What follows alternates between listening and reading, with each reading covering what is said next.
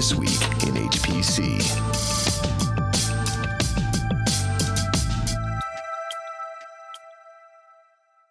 IBM and NVIDIA pick up two pieces of Coral. And a look ahead to SC14. It's This Week in HPC. Hi, everybody, and welcome to another episode of This Week in HPC with Intersect 360 Research. I'm Addison Snell, and that's Michael Feldman. Michael, it's Friday, November 14th, and we are on our way to supercomputing. We're going to be off to New Orleans here. Yes, indeed we are. It's exciting. I can't wait to see you there live in person. We'll do a couple of extra special podcasts while we're at the show, as usual. And these will be distributed and part of our new partnership with Top 500. But before we get to all of that news, Michael, we always hope that some big news will actually creep out before the show. And in this case, we've got it. A big news announcement going today. We talked before about the Department of Energy's Coral initiative, the collaboration of Oak Ridge, Argonne, and Livermore to bring in the United States pre-exascale systems in around the 2017 timeframe.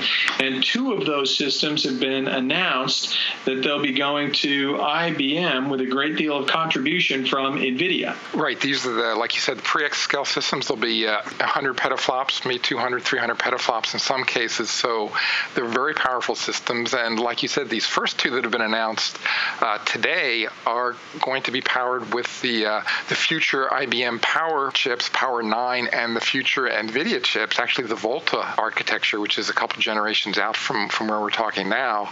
A lot of future chips we're talking about 2017 timeframe. So these are very powerful technology and systems that are going to be deployed there. Now, we're talking about two separate systems here. One system, codenamed Summit, is going into Oak Ridge National Labs, and according to the release, will deliver 150 to 300 peak petaflops. We're talking about that in contrast to Tianhe 2 in China's at 55 peak petaflops, but there's also time elapsed from there to here. I don't think we can guarantee even that this will be the most powerful system in the world when it's deployed. There could be another faster one that comes out between now and then. Yeah, and I would assume actually by that time China itself will have a multi-hundred petaflop system on the list as well. Possibly, depending on how the Chinese administration moves forward with its own supercomputing plans. That's a little bit in doubt, but certainly possible. Then the second of the Coral systems here is the system going into Livermore, which is codenamed Sierra. That one, the release says, will be at 100 peak petaflops, so a little smaller than the Summit system, maybe a slightly different focus for that system at Livermore. And I think it's noteworthy that in IBM's releases talking about these systems, IBM is really using these systems as an anchor point for their vision going forward for data-centric computing architectures. Right, that's sort of the different side to it. I mean, NVIDIA talks about this from a very flop-centric point of view. They talk a lot about the power of these systems from floating point, but like you said, from IBM, this is sort of the inaugural platforms for their data-centric model now, which is going to start something quite different for them from the way they've done supercomputing in the past. The emphasis here is on how to do the data movement and how to process that data rather than the flop count. So there's going to be a lot of memory and flash in this thing, multi-petabytes actually in this one, and a different architecture as far as the storage, how the storage is connected to the processing here. So that'll be almost the more interesting part of this in what we've seen before, although they're not going to release a lot of details on what that's going to look like today or even maybe at SC. It is the first platform of this new model that IBM's putting forward. Right. IBM not really announcing a new architecture here, but I think in the way that the first Blue Gene product was an iconic vision statement for them, and they did come forward eventually with a product line that was based on that original codename Blue Gene system.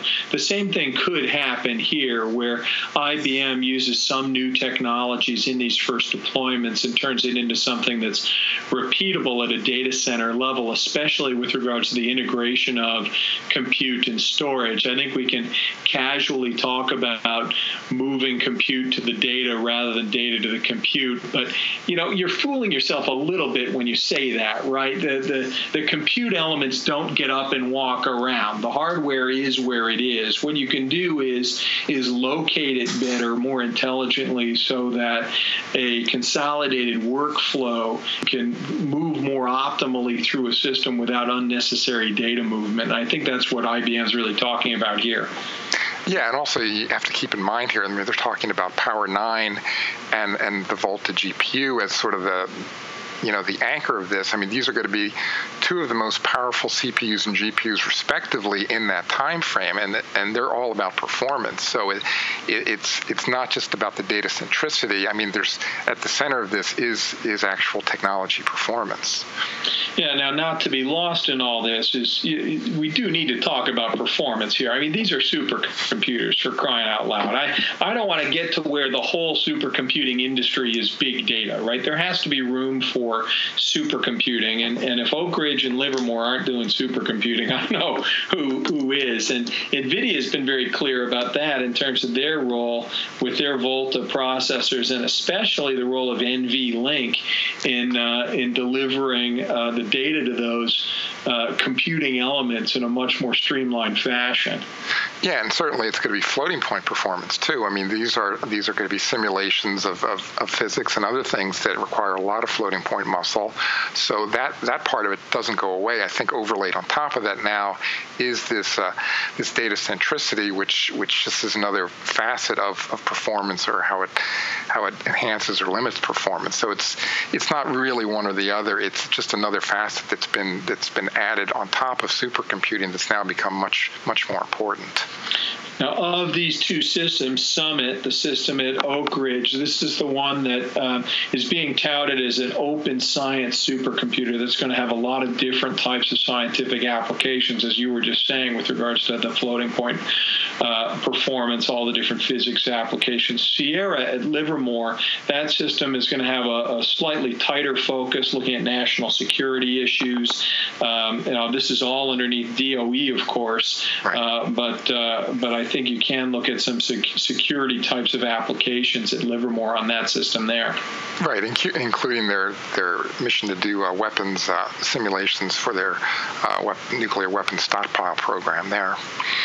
Now, of course, the other big thing that DOE said with the Coral Initiative is that these are intended as so-called pre-exascale systems, which is to say they're not all the way up to exascale today, but we're going to start incorporating technologies that we think will carry us forward to exascale.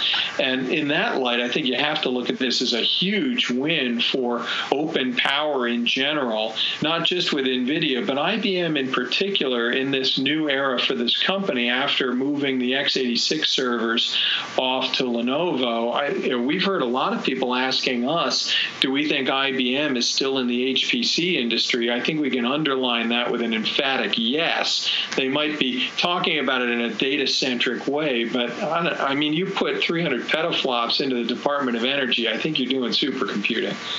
Oh, without a doubt. Yeah, I think people were maybe a little confused or maybe wondering about what IBM would come up with post-Blue Gene, and I always thought it would be something like this. Certainly, as with the foundational architecture as power and with accelerator technology. Now, this is probably not going to be the only accelerator technology in GPUs that's connected to power systems. They're going to come out with a lot of, or maybe not a lot, but a number of different accelerators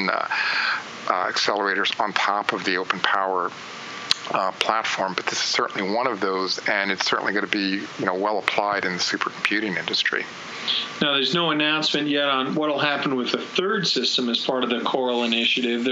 We're still another system going to ARC We did know in the Coral program that they didn't want to have all three systems be the same architecture, so there'd be a fair bet at this point that the third system going to Argonne has some x86 components in there somewhere. It probably won't be another open power system, but in the near term, IBM with a lot of components from NVIDIA, the Power 9, the NVIDIA Volta, going with the first 2/3 of these Coral systems.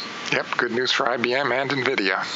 All right. Well, I think that's going to be a big topic when we get to New Orleans next week. These won't be on the top 500 list right away, of course. These are 2017 systems, but we always have a lot of fun at supercomputing. Let's talk about a couple of things that will be going on there. I know we're going to talk about top 500. We don't know yet exactly what's going to happen. I don't know of a whole lot of shift at the top, but I guess we can always get surprised when the new list comes out, and we'll certainly be covering that. Top 500 has had some news of its own.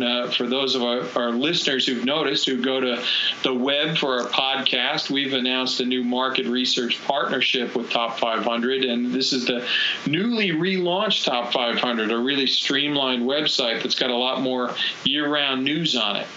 Yeah, it's a very nice new modernized website. It's easy to navigate now, and like you said, there's new content there, and looks like there's going to be a lot of more interesting content in the months and years to come. So yeah, take a look, and it's great to kind of partner with these guys and have our podcast and some of our other work go out with them.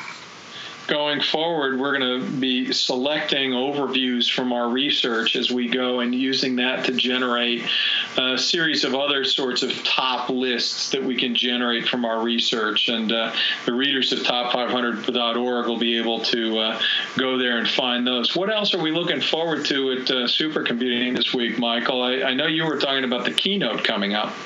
Right, the keynote. This is going to be Brian Greene, who is sort of a popular theoretical physicist, if such a thing's not an oxymoron. He's written some, I think they have a set of trading cards now. Yeah, I mean, he's actually written some popularized books on physics. I mean, he's the guy that is big on string theory and superstring theory. He's also interested in this multiple universe ideas, and just sort of the unified theory of physics in general. So he's written a lot of sort of popular books on that, and I assume that's what he's going to be talking about a lot during his keynote, and somehow weave the fact that advanced computing is sort of a partner in pushing some of these research forward as well. So, but it's going to be more about, I think, the user end side of it and sort of the importance of physics to the world. I just heard it here. I don't need to go to the keynote, Michael. I just got the Cliff Notes version. Yeah, there you go. I think actually, if you guys are interested in this, read some of Brian's books. I mean, they're very interesting, and they're very mind-blowing. You start to think about, we don't have the only universe in existence here, and how there could be, multiple other universes doing very different things than what's going on here, and this whole superstring theory about, billions of dimensions that we don't even know about. It sort of is just things you just normally don't think about, and just sort of bend your head around.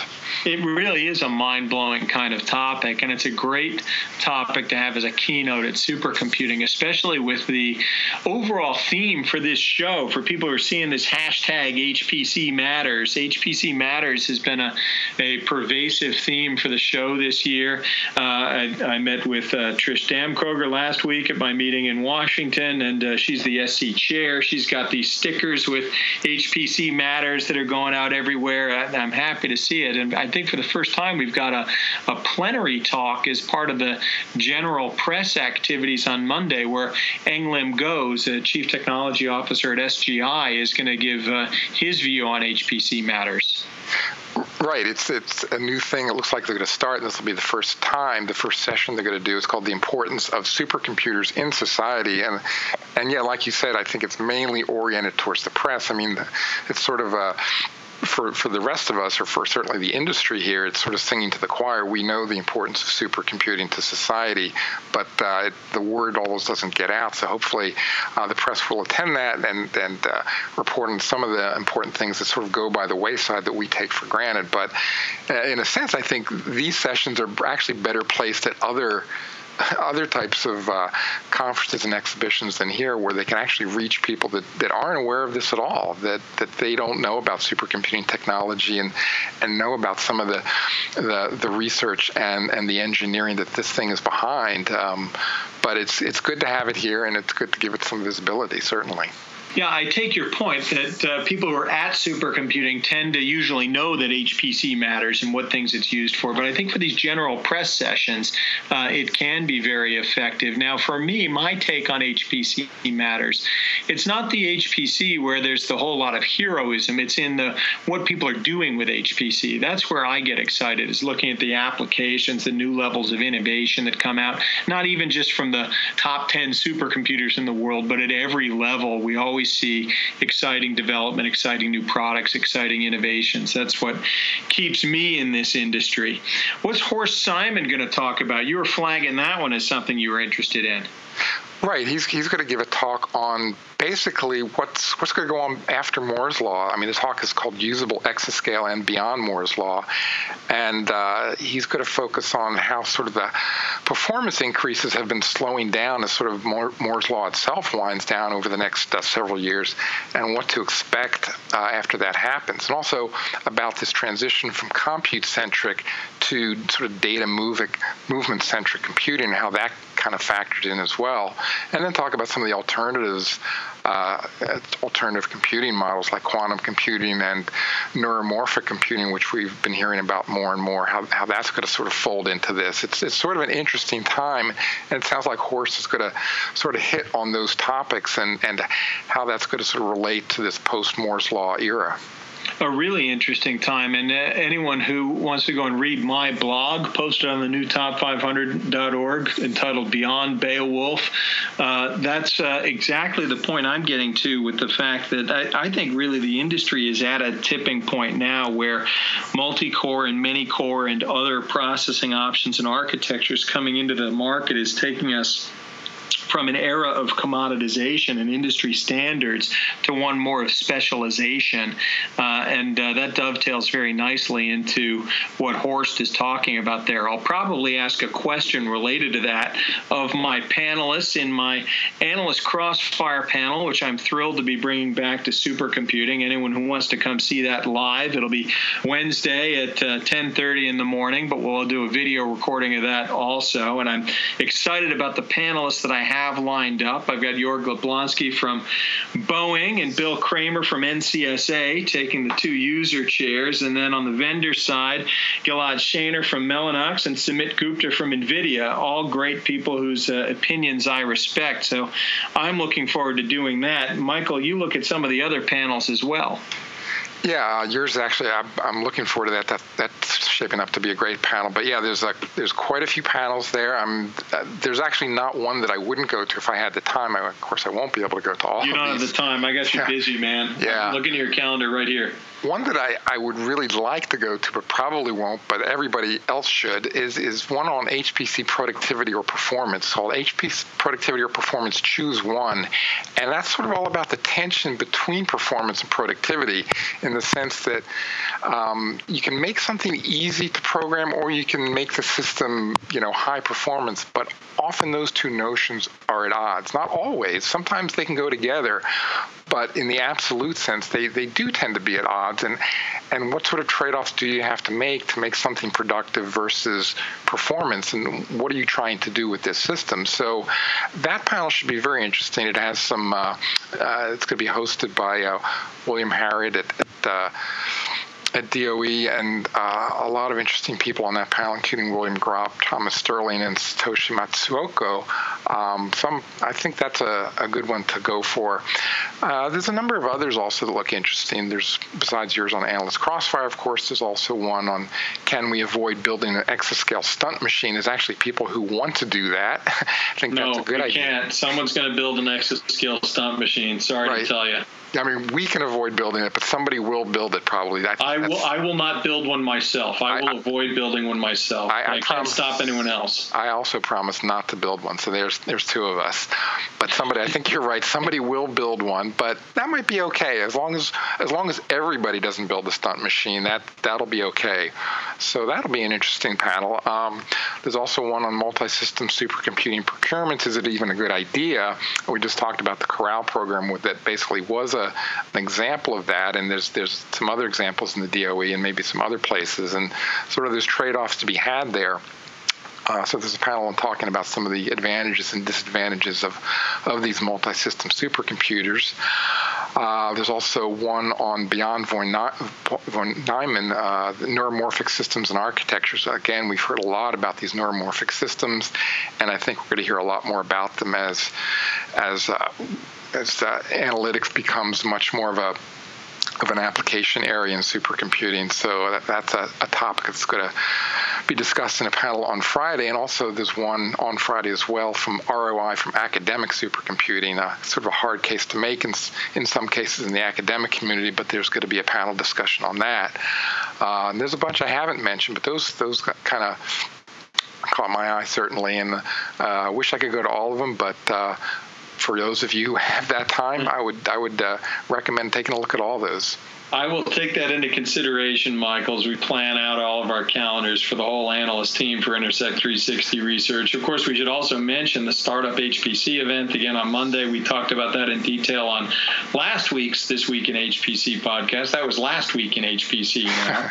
Right. And then, of course, the last thing I would bring up is the great thing about supercomputing is how it brings the whole community together, and just seeing people at the various networking receptions, whether it's the vendor-sponsored receptions during the week or other things that you get to, just seeing people out on the show floor, I find as being the most valuable thing in the industry, just making all those connections. And we'll lead off the week on Monday afternoon with our own reception at Intersect 360 Research, SC14 kickoff networking reception from 12 to 3 in the afternoon. That's at Mulates at 201 Julia Street, which is across from the north end of the convention center. So drop by that if you can, and I really urge everyone to attend the Beowulf Bash, which will be Monday night from 9 p.m. to midnight at Mardi Gras World across from Hall J. I love the Beowulf Bash every year. It's a terrific party, and it's an open community event. We're the cornerstone sponsors this year, but it also has gold level sponsorship from AMD, from NetApp, from Penguin, about 25 other sponsors underneath below that. It means that everybody can attend, the whole community. Yeah, those sound good. It's always nice to have that. And it seems like this year especially there's more networking opportunities and parties than ever before. Maybe that's my imagination, but it seems like there's going to be a lot of interesting parties after hours and even before hours going on at SC14 this year. Well, it's New Orleans, so we got to try to keep a hold of ourselves a little bit. It's a dangerous place to go have a conference. It is indeed.